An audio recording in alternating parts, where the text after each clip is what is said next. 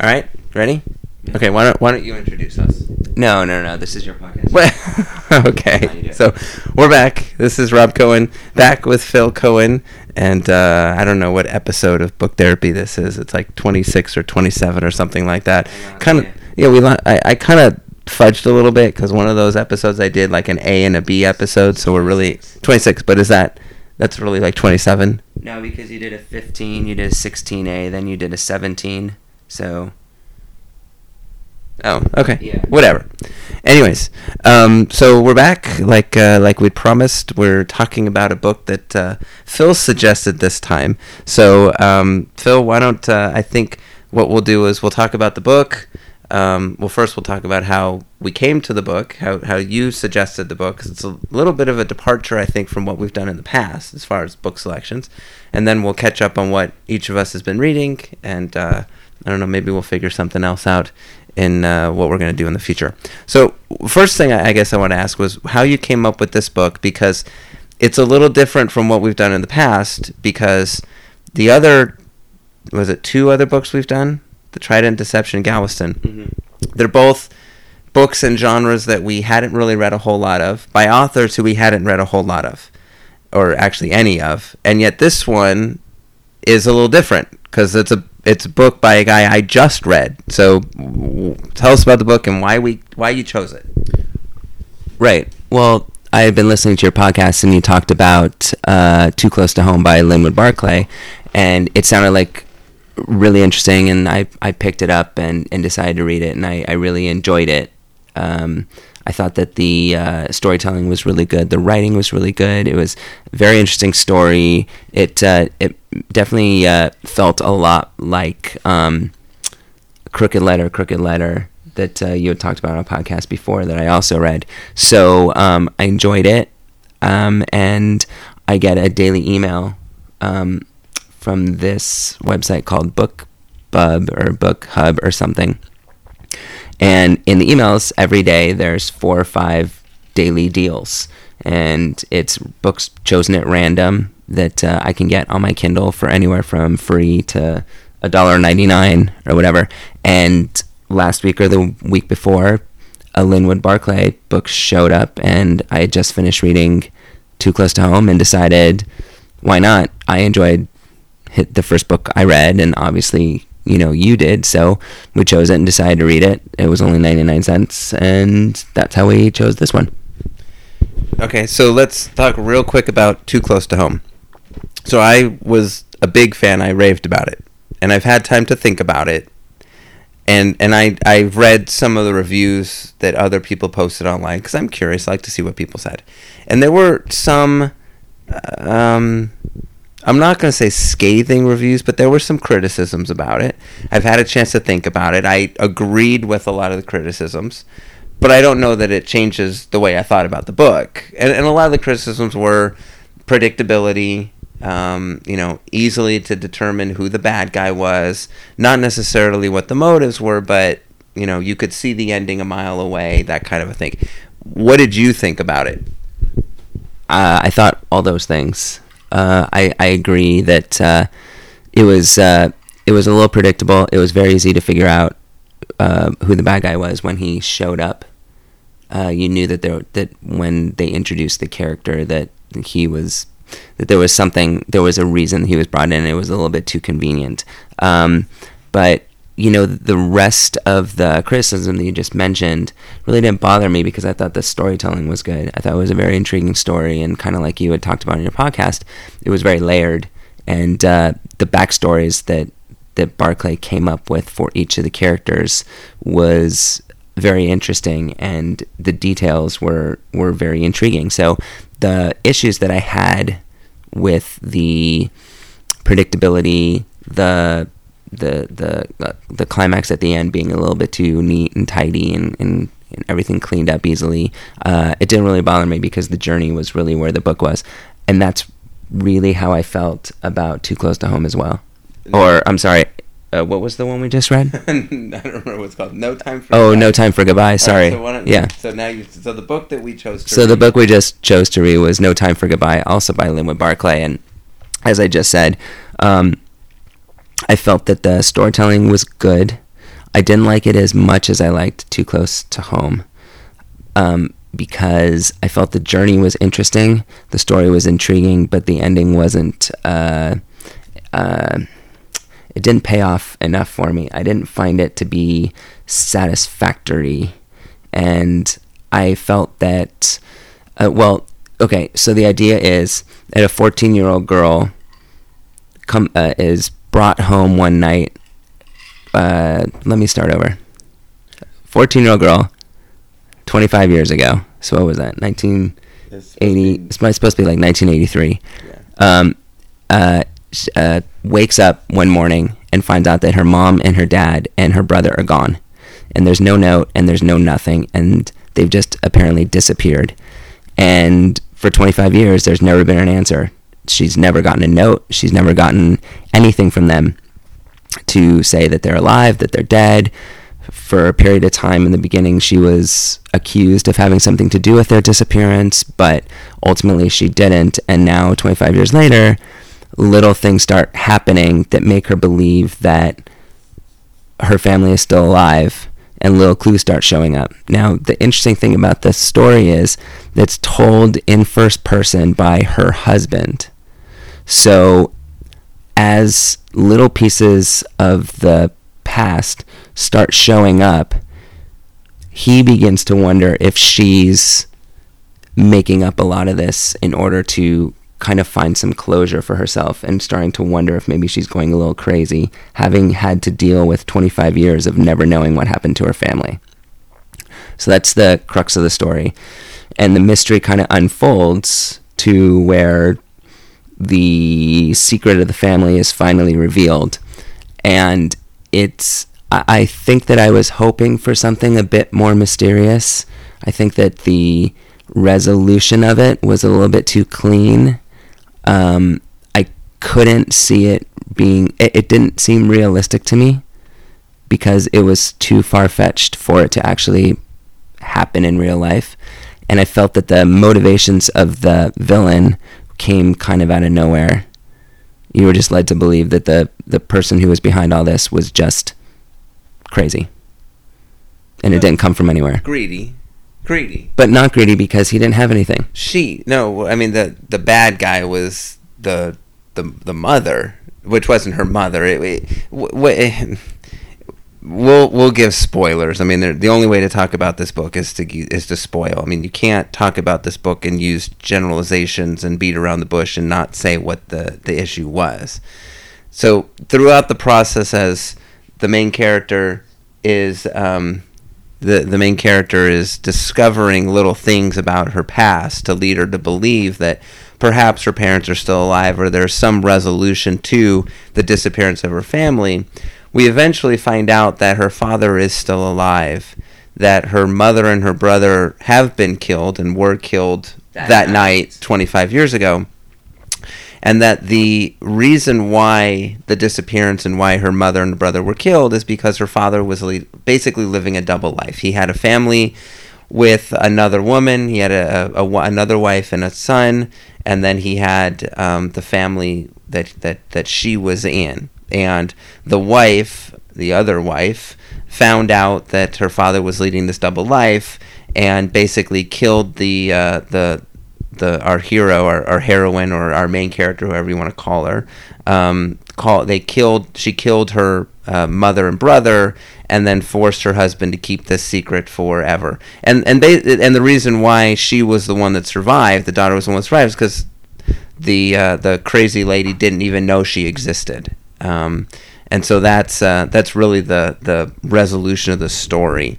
And you find out that the reason why now 25 years later it comes up is because apparently the father had changed his will and had decided that when he died and he was in the hospital with on his deathbed, basically, days to live kind of a thing, that he had decided that when he died everything was going to go to this daughter. And so his wife, who obviously was crazy because she had had murdered these other people, she basically put into motion the attempt at forcing the daughter to eventually kill herself. That was the ultimate motive, so that her son could be the beneficiary of the will. Right, by making her crazy. And yeah, the idea was if you leave enough clues to make this woman look crazy, she'll eventually kill herself because nobody will believe her, and if not, then they'd figure out a way to hasten her demise, but make it look like an accident.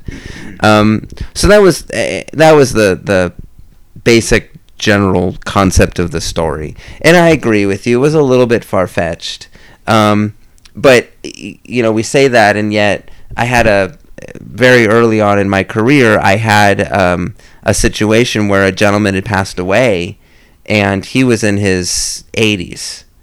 And his wife comes in, and we have to probate his estate.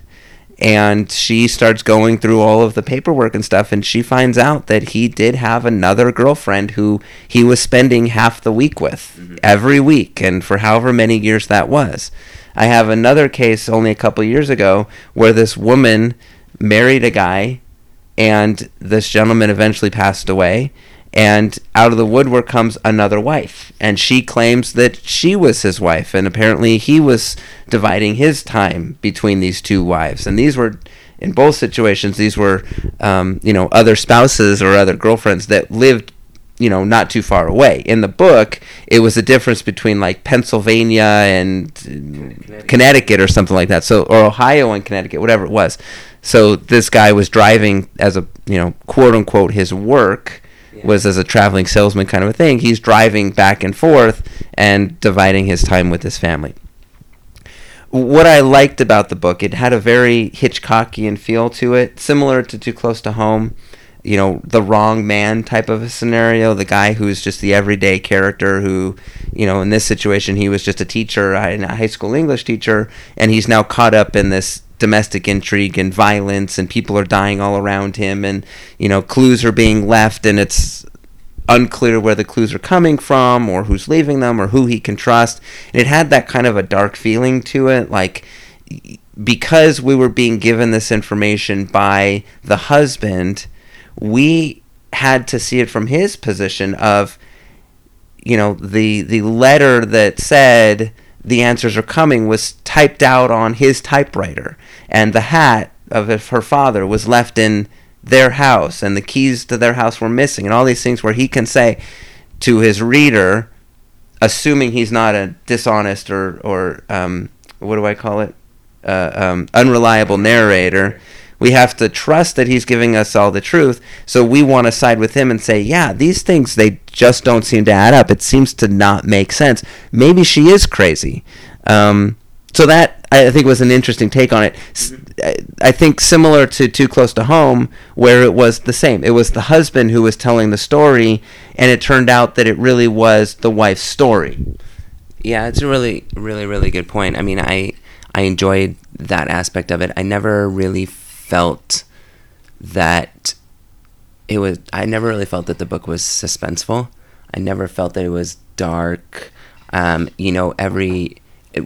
it would eventually get to a point where I thought that it was going to go there, the author would introduce a goofy character to kind of lighten the mood, whether it was the gangster ex-boyfriend or his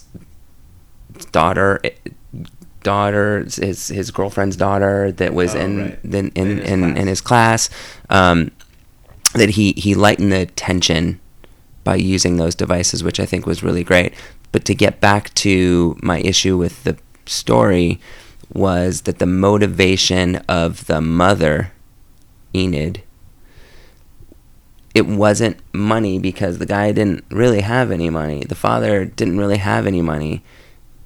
So when she found out that he had another family, she killed the mother and the brother, and she threatened him.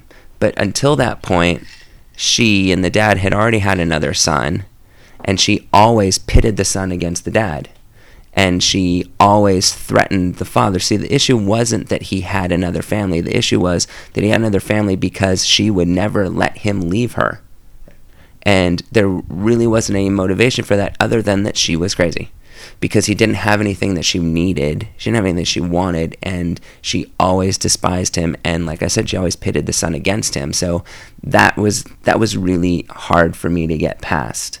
And if had there been something that she held over him all these years, other than the second family and the killing of the mother and the daughter, the mother and son, then I may have understood it. But there wasn't. He was just afraid of her because she was nuts. And I think that's where the motivations were a little lacking for me. Yes, I agree.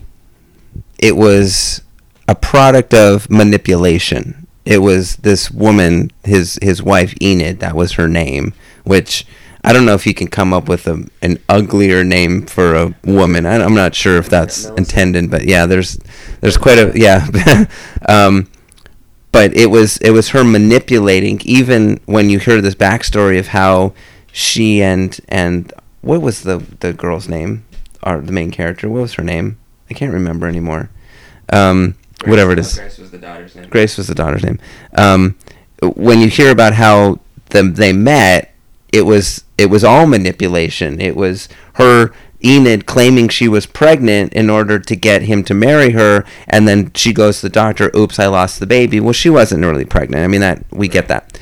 But so I'm gonna tell you what I was thinking as I was reading this character Enid, and I wonder if it's going to change a little bit your perspective on this, because you're looking for a substantial motive. You're looking for something significant that would to you make Enid's actions understandable, not necessarily reasonable, but justifiable to you. So when I think of Enid, and there was one scene towards the end of the book which clearly pictured this for me, or drew that picture for me. It was when the ultimate showdown is taking place at the falls, mm-hmm.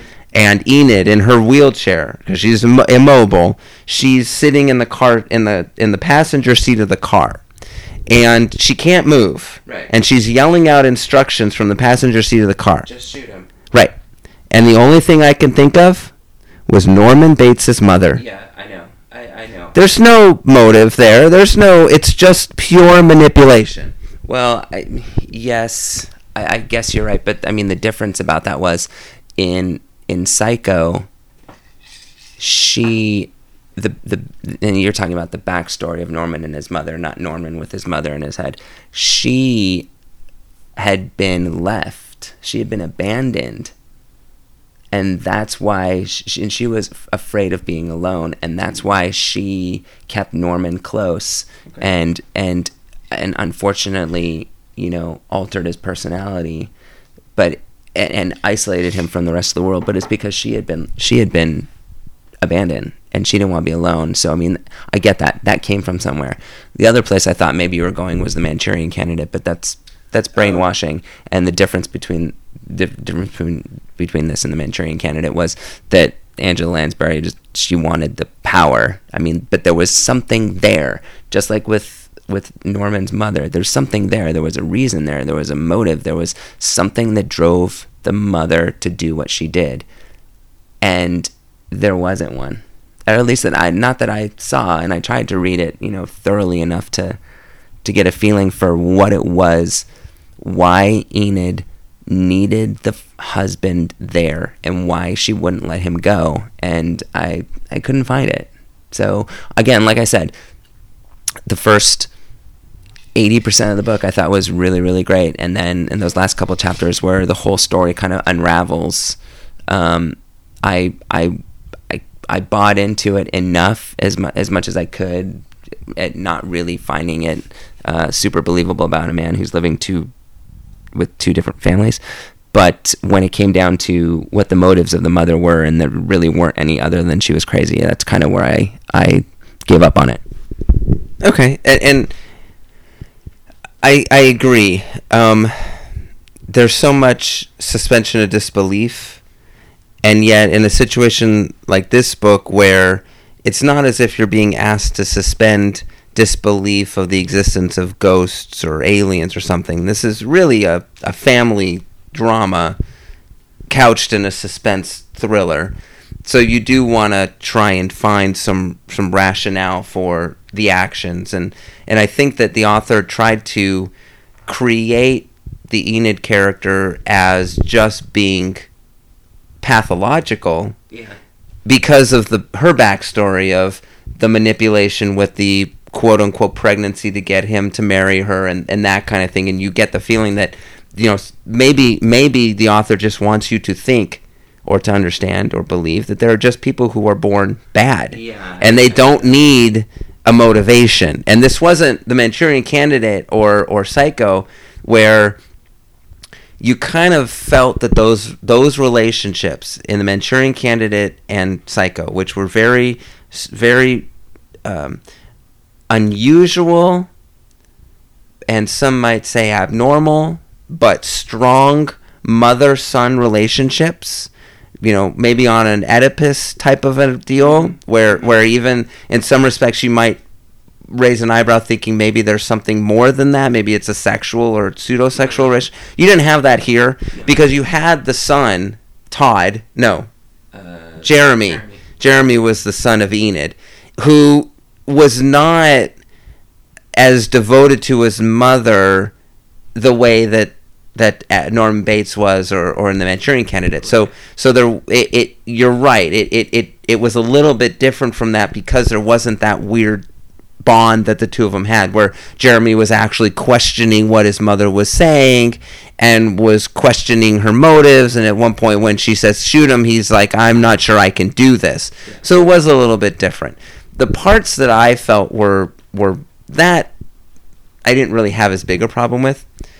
It just, to me, there were a couple of implausibilities about the story. The weird connection of the gangster having happened to be the father, or the stepfather or pseudo-stepfather of his star pupil, and who he's trying to get through to. Right. When if she hadn't shown up, the guy probably would have killed him. It's like, okay, that's just... I guess you did. On your side, and yes, I know. I guess. And then the fact that somehow or other he enlisted the help of the school principal, which... I saw that coming. I'm sure you did. I did too, and the problem with that was it was an interesting twist to the story, but completely unnecessary, and it was set up so it was so obvious. Oh, yeah. And what I mean by that is all that our female heroine had from when she was a child, when her family deserted her, was a shoebox of newspaper clippings that her father had kept. And just surprisingly, each one of the clippings was a clue leading her in the direction she needed to go. And one of them in particular was a newspaper article that had been cut about a young woman being killed and left for dead on the side of the road, and it didn't make any sense why he would have kept that, but it pointed in the direction that our storyteller needed to go to figure out who it was and who had been assisting the father all these years, which was his best friend, who just so happened to be the school principal at the school that our storyteller worked at. So yes, Rob's right. Super convenient, super unnecessary, and it's just, completely obvious and telegraphed. So, having said all that, and having read these two books, Too Close to Home and No Time for Goodbye, what do you see as similarities between them? Because I've noticed, in reading both of those two books, there were a couple of glaringly obvious, I'm not going to say morals that the author is trying to project, but I did. The two stories have similarities as far as messages. So go ahead. Well, what do you think? I don't know. Go ahead. Lies. Both of those books were predicated upon the lies between the spouses. Oh, yeah. When you think of Too Close to Home, you think about the fact that all of this was, well, not all of that a portion of the wife's story was derived from the fact that she had kept secrets from her husband. The secrets about her relationship with, ended up being not the principal of the school, but the dean of the school or whatever it was, who had written the book but had not written the book, and she knew it, and she went and saw the kid who actually wrote it, and instead of the kid killing himself, he died trying to save her. And so much of the drama of the book was a result of the fact that the wife kept a secret from the husband. When you think about this book, No Time for Goodbyes, you think about the drama that was created because the husband was keeping secrets from the wife. Right. And I don't know if that's... my intention is to read more of this author's books. I will read more and I get a feel for whether that's a consistent theme. But I thought it was very interesting that both of these books happened to have as that kind of keystone, fundamental cornerstone of the drama was the keeping of secrets between the spouses. Right. Yeah, I think you're totally right, and that brings up. I mean, that is a really good point. My takeaway from reading these two books is that, well, first of all, the other criticism I had of No Time for Goodbye was, you're always talking about keeping the suspense going, and sometimes books aren't long enough, or sometimes books are too long, and this was one of those books that I felt like it was a little bit too long, because I would love to go back through and count how many times our protagonist reiterates all the facts again and again and again. I mean, it seemed like every other chapter he was meeting somebody new and explaining to them everything that had happened to this point again and again and again. So it was repetitive, but the takeaway that I have from reading these two books is that he's a very talented writer, and he has very good ideas, and the storytelling is very good for 90% of the book. And then both of the endings were just not satisfying enough.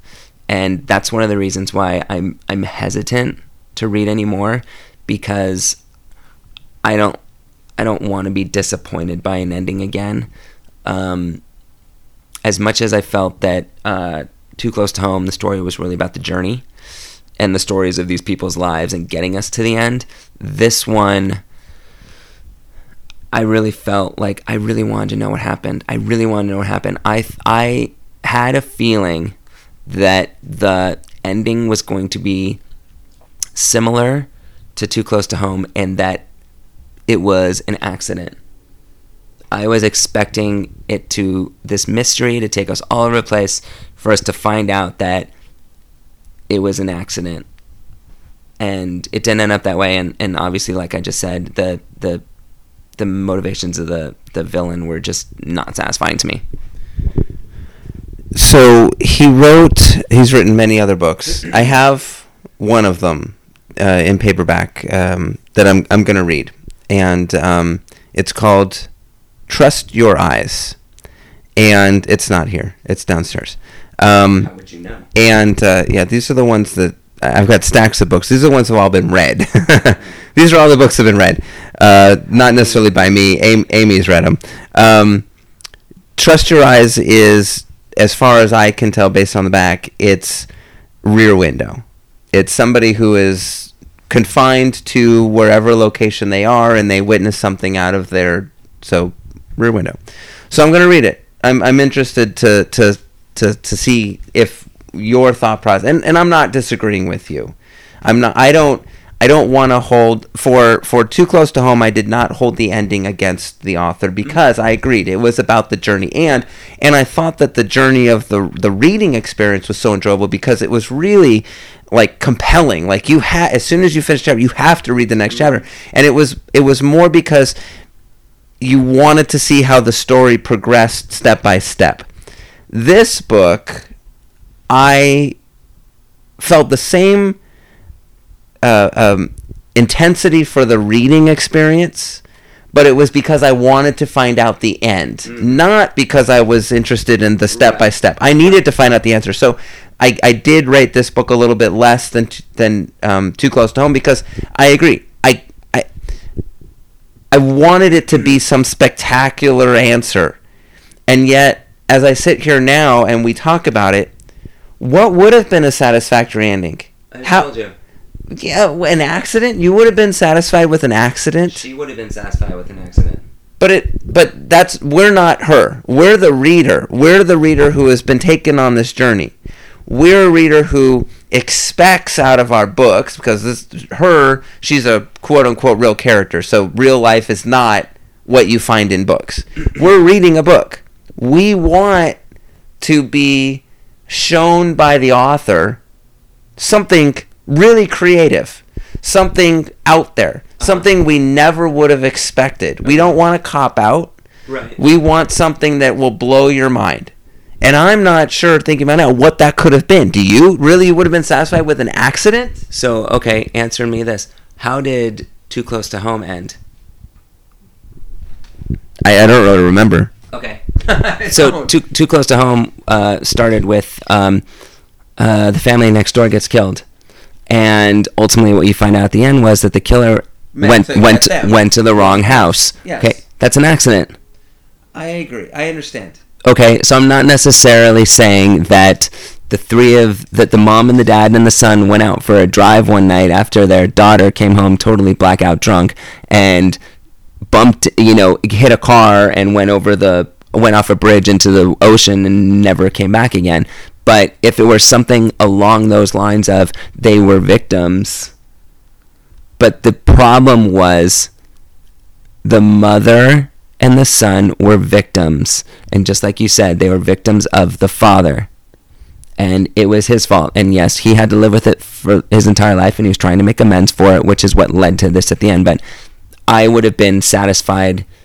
I would have been satisfied if our heroine was satisfied, if it were an accident and she were able to say, I closed the book, it was sad that it happened, but they were victims and I can move on with my life. After this, I mean, I know you pointed out to me that there's another book coming out with the same characters. I know it starts with they're divorced. Yeah. I mean, I don't find it satisfying that at the end of the book our female protagonist is going to have to go through years and years of therapy to get past what happened. I wanted her to be satisfied. I think that an accident of some sort or something that showed that her parents and her family were victims would have been more satisfying. So you want a happy ending? you want everything gets wrapped up nice and tidy, and they tie the bow and they put a cherry on top, and everybody's okay, and the last 25 years is sort of the last 25 years of her being tormented by this unexplained event is now kind of washed away by a plausible and satisfying ending for her, that she just wakes up the next morning and says, whew, well, that's over. Now I've got it resolved and I'm okay to go on with my life. Sure. That's not too much to ask. Okay. And I'm not saying that's wrong. I don't know. Part of me, while I was reading the book, hoped that the mother and the father and the brother actually, that they walked out on her for some reason. I wanted, I don't know, and maybe a masochistic type of a way, I wanted them to be the bad guys. Maybe I wanted them to get up and walk away and say, you know what, screw this, we're out of here. I don't know, I wanted something different. And yes, this explanation was different, but I don't know, maybe not a satisfying different. Now, I did look at the synopsis of the next book, and the next book happens to deal with the gangster guy coming back and maybe having some impact on the family or whatever it is. I don't know. It's an interesting it's an interesting issue. I'm not sure if I want to read it. You all right over there? Yeah, sorry. I mean, I think I will eventually read it. I think I'll read more of his books simply because I like the writing style. I like the smoothness of it. Mm-hmm. I like that every chapter ends not with a campy cliffhanger, but kind of with a realistic cliffhanger, like it doesn't feel forced. It doesn't feel as if the author is really focusing on trying to create a cliffhanger. It feels like a legitimate cliffhangers at the end of each chapter, and that makes it more readable. Okay. Great. Well, let me know how they are, and I'll listen to your podcast. And if you tell me that one of them has a satisfying ending, then maybe I'll pick it up and read it. All right, that's the deal. As I said, I've got one other book on the shelf, so I'll probably read that in the next month or so, and then we'll go from there. So after that, you read. What did you read? I don't even remember. I have to look. Yeah, you got to go to your Kindle. Yes, to get his all my books. Oh, so we both read No Time for Goodbye on our Kindles. Yeah, stop kicking me. Sorry, and I think according to my Kindle, the book was about 440 pages long. All right. And it felt shorter than that. I don't know if it's because of reading on the Kindle and continuing to flip every 5 seconds to flip a page, but it felt shorter than that. I don't know if you felt the same way. You're so much more used to reading on your Kindle than I am. But I don't know that I... But although, I think that a strong detriment for me in reading it on the Kindle is I don't remember their names. I barely remember the name of the book. At least when I have a book in a hardcover or whatever, I'm looking at the cover when I'm not reading it. I'm paying attention. That's true. Okay, so you've got your Kindle out. What were you reading? All right, so I read Separation of Power by Vince Flynn. So this was the third Mitch Rapp book, although actually the fifth, because he wrote 2 prequels. I think there's like 12 or 13 books in the series, and when he got to the end, he wrote 2 prequels. So I've now read the first 3, which are actually books 3, 4, and 5. Mitch Rapp is a really, really fun character. I've enjoyed all 3 books. The interesting about them is that the books are very realistic. I can definitely see them happening. He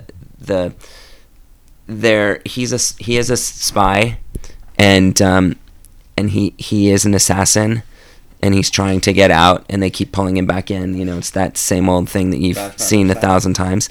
But there's a second side to the stories, which has to do with U.S. politics, and the second book and the third book go hand in hand when they deal with senators that want to be presidents, and in order to become president, they have to get whom they want to be the director of the CIA when the current CIA director is dying. So they kind of manipulate a world event in order to put the CIA into a negative light, so that they can put the person that they want in as the DCI in order to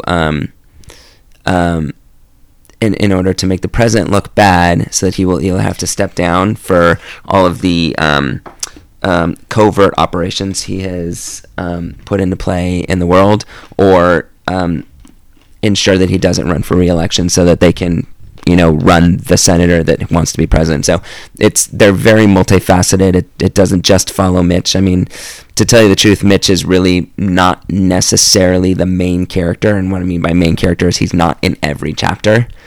And a lot of the time he's used more as a pawn in the game that the politicians are playing. So I really like that aspect of it, and definitely we'll continue to read those books when they come. And then after that, I read Child 44 by Tom Rob Smith, based on a recommendation that you had a while ago, I think almost a year ago. And I had put off reading it for a long time because when you recommended it, I had just read 3 straight Martin Cruz Smith's books, and I wasn't interested in visiting Cold War Russia again. But I needed a little break from Mitch Rapp and wanted to try something different, and I remembered that you'd recommended it, so I just picked it out blindly and decided to read it, and I'm really, really happy that I did. I thought it was really great. The first 95% of it was really, really terrific. Again, the ending, I don't know, maybe I just have a problem with the endings of books nowadays, because I just had a big problem with it. But again, I really feel like the reason behind this book was the journey, and the description of what the USSR was like during the, when the hell did the 50s, right? I thought so, yeah, during the 50s. Right. Stalin passed away during the book. So so post-war Russia, following our main character, who is a policeman. And I thought it was really, really fascinating. I really, really enjoyed it. It helped that I know that they've made it into a movie, and I could picture the characters, which always helps. And I'm really looking forward to it. It's a difficult subject that dealt with a killer that's luring little children, and killing them and cutting them open and taking out their organs to feed his cats. So it's a little it's a little dire, but I thought it was really fascinating, just the places in Russia that it took us, and the way that our main character figured out the pattern for the killings and ultimately figured out who the bad guy was. So I really did enjoy it. The issue that I had with the ending was that the killer, when he was found out, when he was found out, he basically said to the main character, "You did it. You found me. You followed all the clues I left you. I knew that it would lead you to me." And he thought that it was because he knew that he would find him because they knew each other. But that was not what happened. Our main character followed the clues, and when he found out who it was, he was surprised. It wasn't like, aha, it's him. It was more like, it's him? That couldn't be possible. So whether the villain was misled, or or the explanation behind it was lacking, I felt that the mystery was really intense and really interesting. I thought the payoff and the reason behind the villain doing what he did was lacking. So I don't remember it very well, because I read it quite a few years ago. And in fact, the Child 44 ended up being the first in a trilogy. The second book called The Secret Speech, and the third book called Agent 6. And the books got progressively worse, unfortunately, as they went along, to the point where the third book was really pretty poor. And I remember only limited parts of Child 44. I remember there was... I think I remember who the bad guy was. His brother. Okay.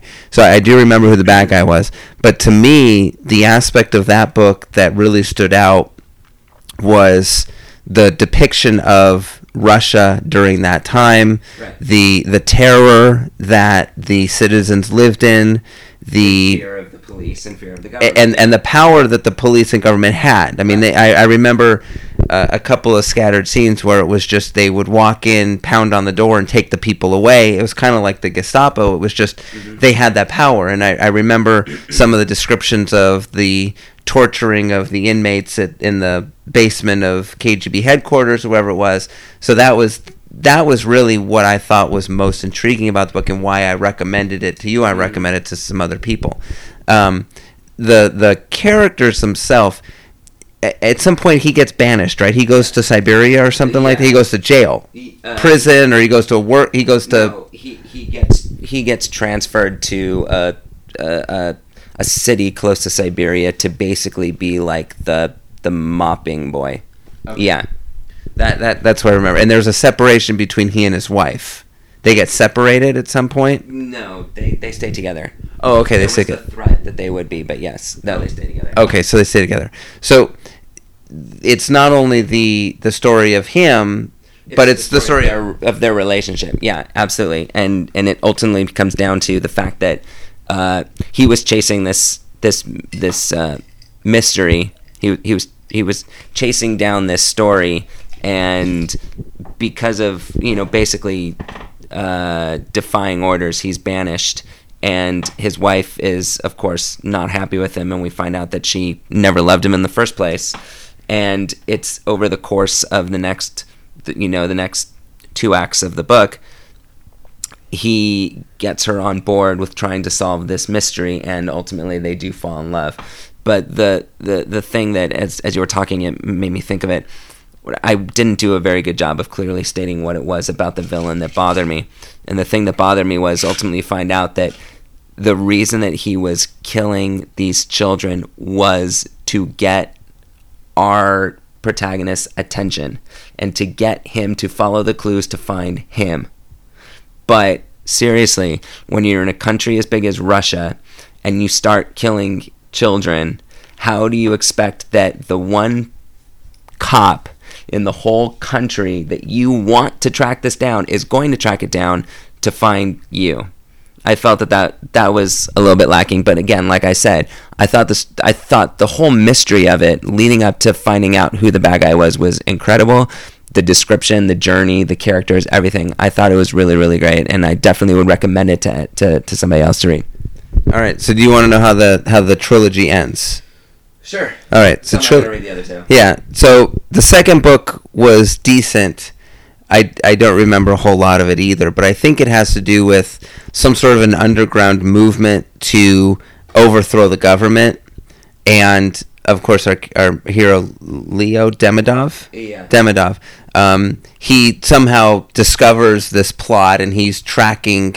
He's investigating this underground movement, and this quote unquote secret speech is a speech that is going to be given by the leader of this movement to cause this uprising. And then, of course, this person, who I think ends up being a woman, she does give this speech. It does create this uprising, and then there's like a riot and stuff like that. The third book, called Agent 6, actually took place, if I recall correctly, like 10 years later. And you find out that his wife is dead. Reza? Yeah. Reza? She's dead. And she died in the United States. Okay. She and their daughter, I think, were in the United States on some sort of I want to say like a student band performance. Okay. Like Reza, whatever her name was a adult chaperone of their daughter's glee club. Okay. Who is coming to the United Nations, I think, to perform, and she gets killed while she's there. So even though Leo is retired, and I think he was forcibly retired, there may be some issue with that, he comes to the United States to investigate. Okay. And it turns out that she ended up getting involved with like the African American community in Harlem, and it just, to me, it wasn't a satisfying ending of their trilogy. And in fact, I don't know whether the third book was even necessary. It didn't do anything for me, and I read it more out of obligation to conclude the story. But what's interesting is the timing of your reading of Child 44. It's interesting because Tom Rob Smith's... I know, but I keep falling into a rut here. Tom Rob Smith's latest book just came out called The Farm, and I'm about 2/3 of the way through it.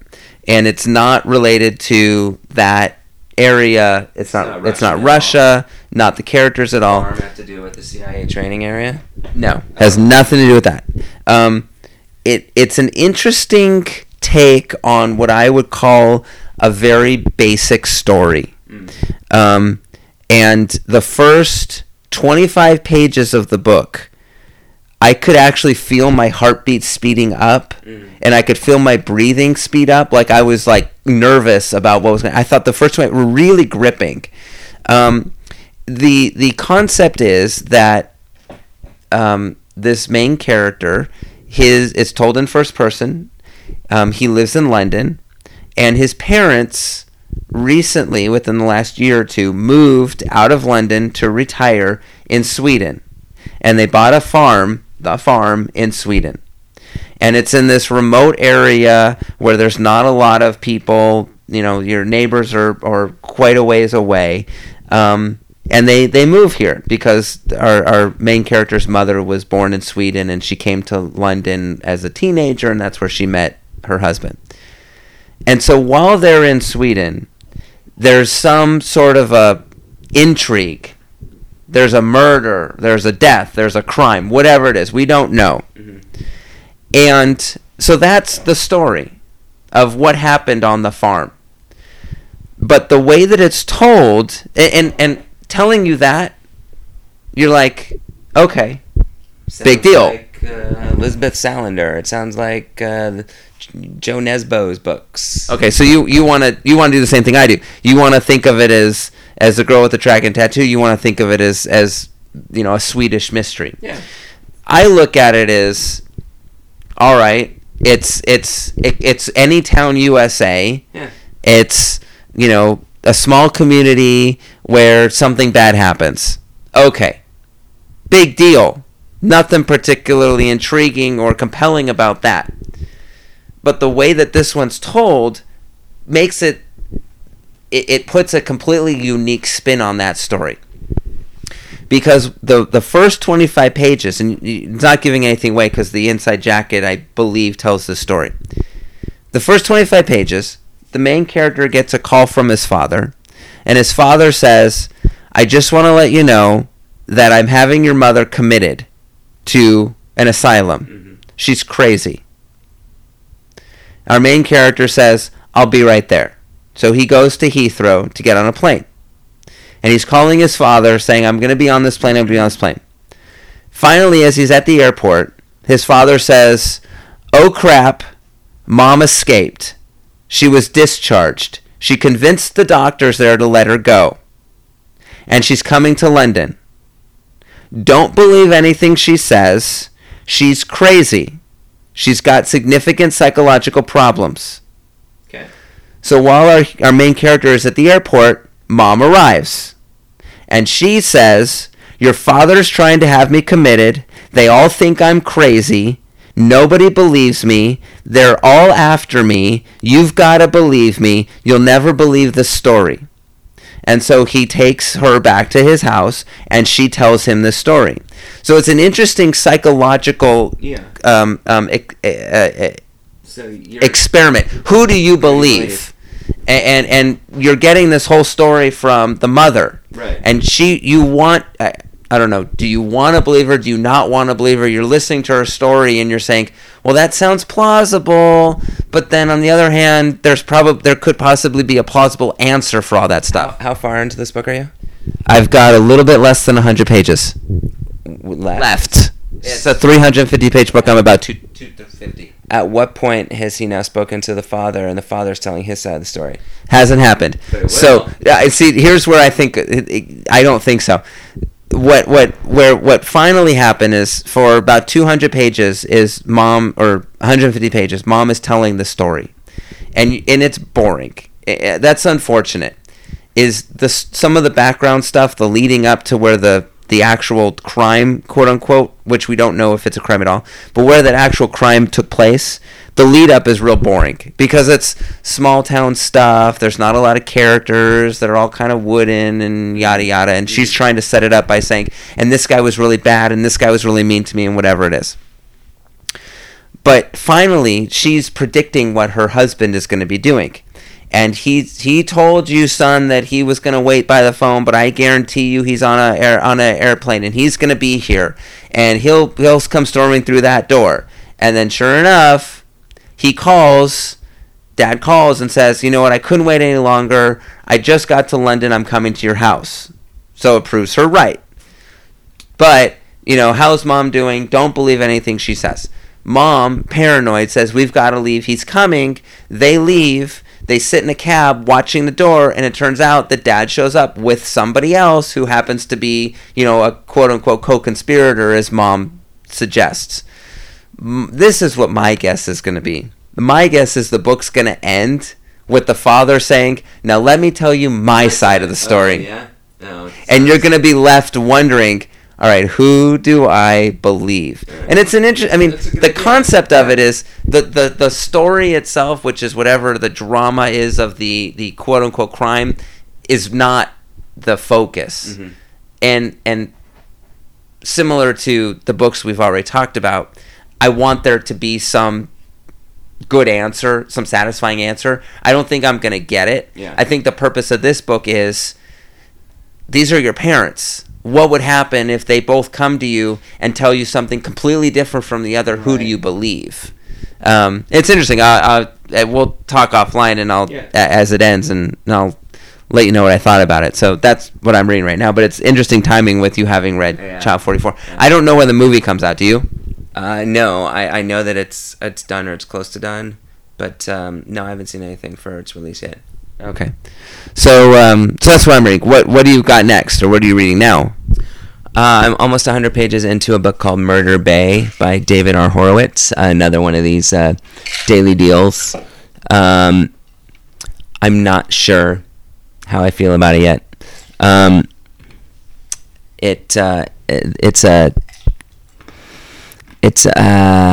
don't even know how to explain it.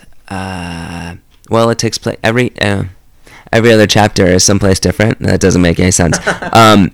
It starts with a soldier fighting for the North in the Civil War. Witnesses an ambush on his platoon while they're camped, and he gets shot and is left there. And then the next chapter is a policeman in Washington, D.C. in 1957, and he gets a promotion to head up this task force to look into budgetary issues in the Washington, D.C. police force, and they take over this old building that they're going to clean up and utilize for their task force. And then the next chapter goes back to 1862 Civil War, and the soldier is being repaired.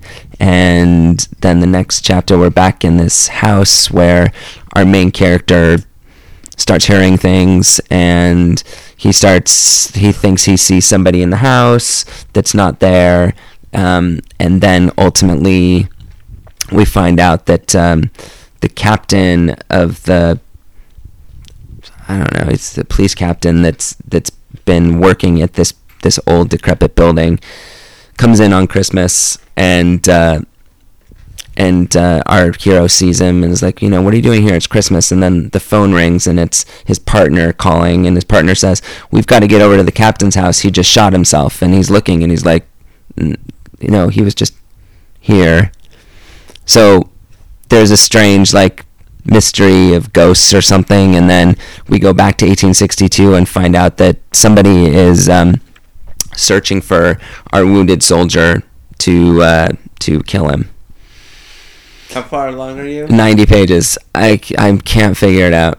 It was 99 cents, and I wanted something different. I thought it seemed interesting from the description, and Goodreads gave it a 4 or something, and I was like, okay, let's try it, but I don't know. It's called Murder Bay because there's a section of Baltimore area in the 1860s called Murder Bay, where all the hookers and bars and deviants go, and I think that's ultimately where this assassin is going to try and lure our Civil War soldier out to kill him.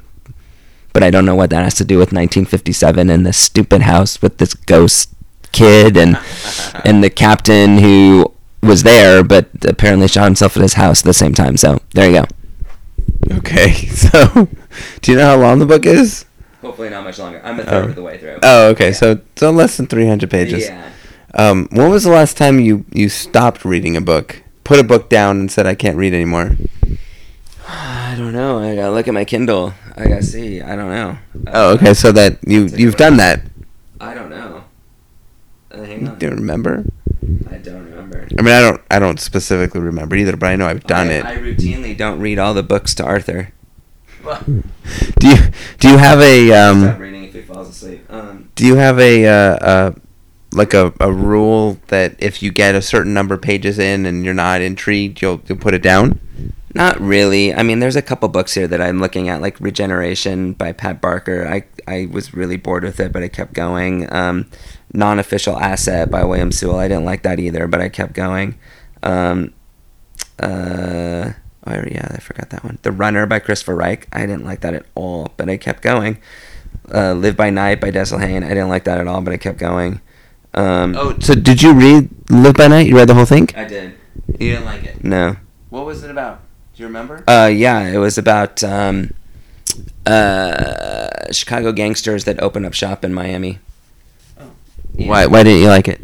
Because it mirrored a storyline that was going on in Boardwalk Empire, which not coincidentally was written by Dennis Lehane, and the characters weren't that interesting to me, and I grew very, very bored because nothing was happening.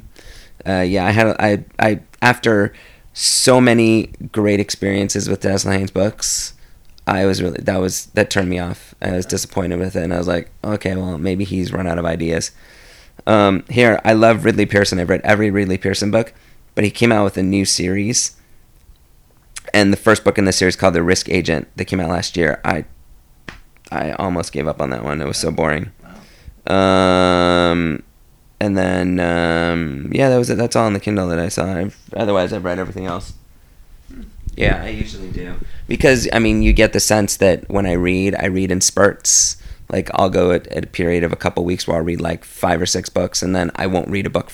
It'll take me a while to read one. So if I'm in one of those situations where I'm reading like a ton of books at one time, whether work's slow or there's nothing on TV or whatever, then I'll blow through a lot of these books. And that's kind of why some of these books I continue to read, just because either A, I felt obligated to continue to read them because I thought something good would come of it, or B, I probably chose the book just because I couldn't find anything else to read, so why go back to the drawing board and try and find something again? So that's probably why.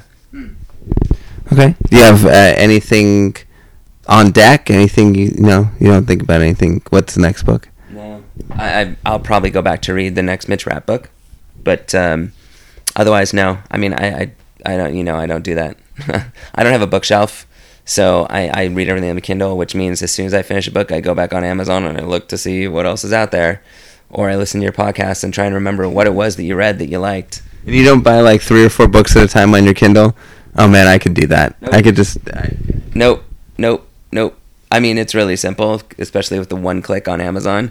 But no, I won't do that. Actually, to tell you the truth, as I was reading No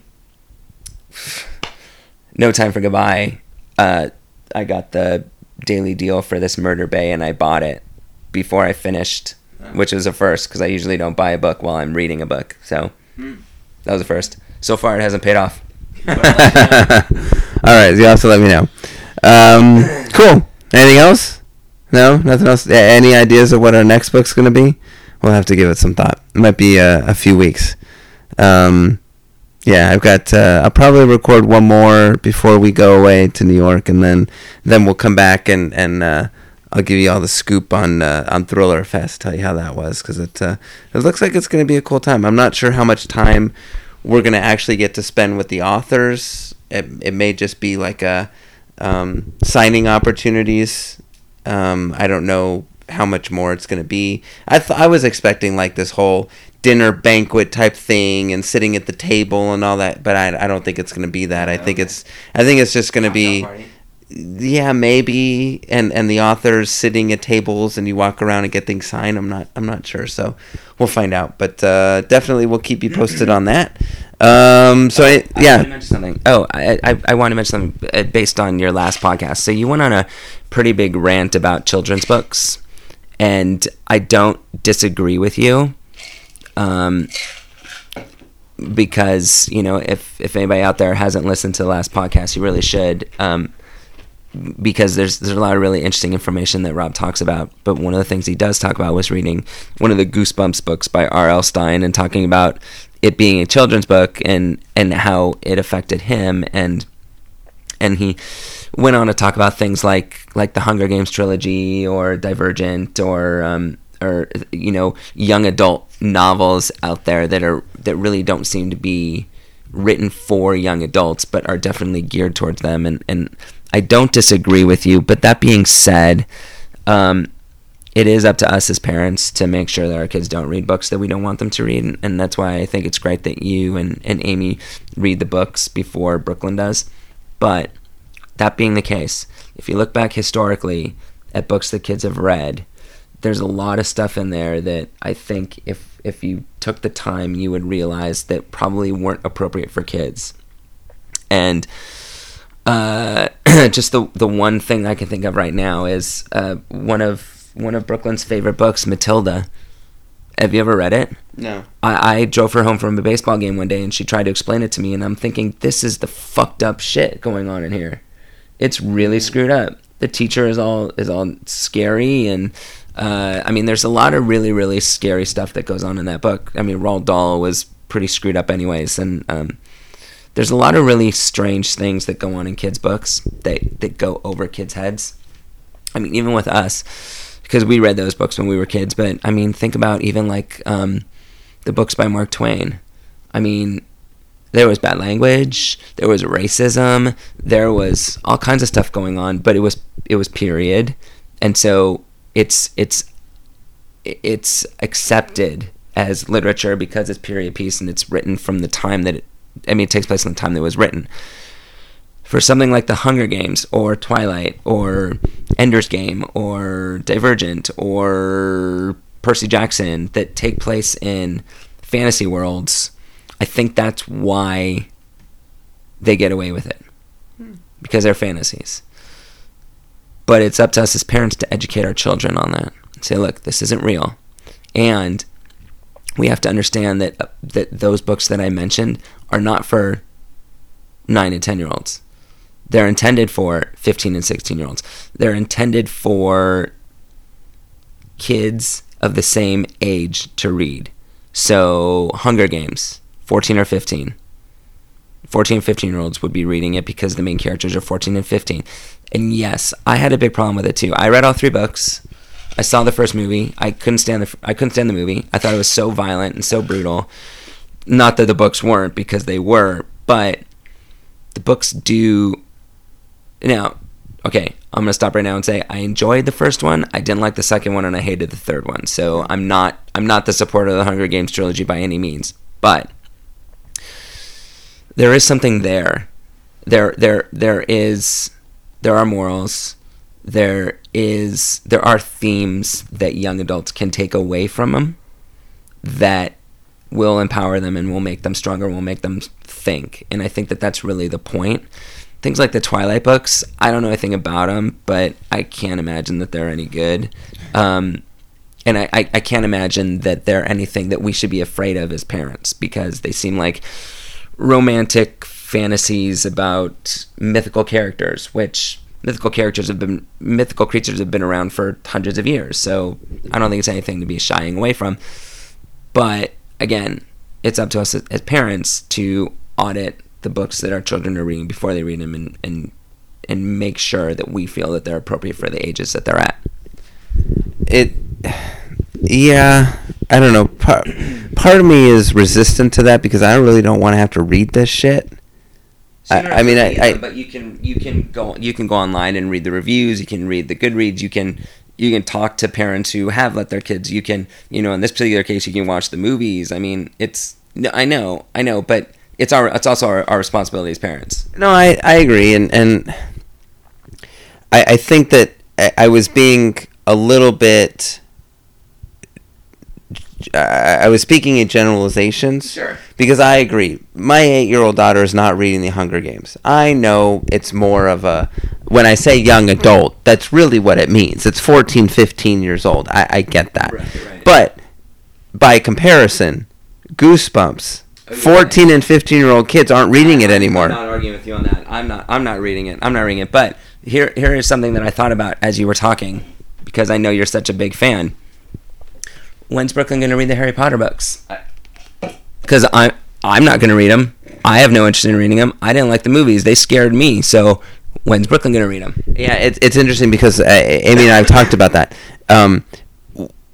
We have friends who have a son who is the same age as Brooklyn. They were in the same class together at Hebrew school, all that kind of stuff. And they've read the Harry Potter books at their age, 8.5, whatever it is. But they read them together. So it wasn't just, here, kid, here's the book, go off. Mm-hmm. That it was a process of sitting there, reading it out aloud with the parents together so that they could kind of discuss it as the story went on. With respect to that, I think that the right time for her, and I'd like her to read the books because I enjoyed them. They were escapist. There was good messages to it. It is... good versus evil. There's right and wrong. There's punishments when they make mistakes. There's rewards when they do good things. So it's got its moral values, not a lot of them, but it's got its moral values. But I think that when they get to be the ages of when Brooklyn gets to be the ages of the characters in the books, that might be a good time. But then I got to remember, I think that the Harry Potter started when Harry Potter's character was either 10 or 11. So it's not that far away. Mm-hmm. And I think that in order to, and if she decides she wants to read them, it would have to be with her mother or I, either reading with her or taking the journey with her so that she can ask whatever questions she needs to ask, right. and know that she's not alone when she's dealing with what may be frightening things. And when I read the books, and I'm a scaredy cat, there wasn't anything particularly frightening about it until a few books in, and you can tell as the books went further along in the series, they got longer as well. So the first few were, only 350 pages or so, and they were pretty simplistic. But it's some really intense stuff. I mean, when you think about right. it is killing, it's murder, it's real bad guys trying to kill kids. There's definitely some difficult themes that I wouldn't expect my daughter to have to try and grasp on her own. And that's true. That's a good point. And Amy has read a couple of the Percy Jackson books, and she really likes them, but they're not ready. Brooklyn's not ready for them. Mm-hmm. She's not. And the Kingdom Keepers books, which is I couldn't remember the last time. Yeah. Amy's read them. Brooklyn's not ready for them yet. Right. They're too scary. Right. And in fact, I think you read Kingdom Keepers. You read the first one. Amy's read 3 or 4 of them, and she says that after the first one, they start to get more tame, but you have to read the first one to get to the others, and the first one was scary. Yeah. So I don't know. I'm not saying that I'm not going to let them read it. I agree. It requires the parents to be responsible about what they're reading. Hope that they understand that if they have questions, they can ask them. Let them know that if they're uncomfortable by something, they don't have to continue, but they can, certainly ask the questions as they're going through the process. It's interesting. Brooklyn is interested in these, in our podcasts and in the recordings, and she would love to do one to record with me. And so her mother had a very, she said, well, I'm reading whatever Princess Diaries book it was, whatever, and then when I finish, I can talk about it. And her mother had a very good suggestion. She said that maybe instead of doing one of her books, she should read a classic, mm-hmm. but like a kid's version of a classic, that I could then read the classic as well, and then we could talk about it together. So we may end up doing that. We'll see. It's an interesting idea. But anyways, I think that's it. I don't have anything else to talk about. What? Yeah, that's fine. I don't have anything else to say. I'm gonna probably finish that book this weekend, and then I'm not sure what I'm gonna move on to. So plenty of choices here. No, all those books on the floor have been read. Oh. They've all been read. They're not coming back. We just don't have any bookshelf space anymore. So anyways, that's it for us. This is Rob Cohen, and that's Phil. And thank you for listening to Book Therapy. You can send a tweet at BookTherapy13. You can send me an email at BookTherapy13@gmail.com. Rob Cohen13 on Twitter as well. RobCohen13.com is the website. Find us. Let us know what you think. Find me on Goodreads. It's all good. Rate us on iTunes. Do something. Whatever. We're done. Thanks for letting me lie on your couch.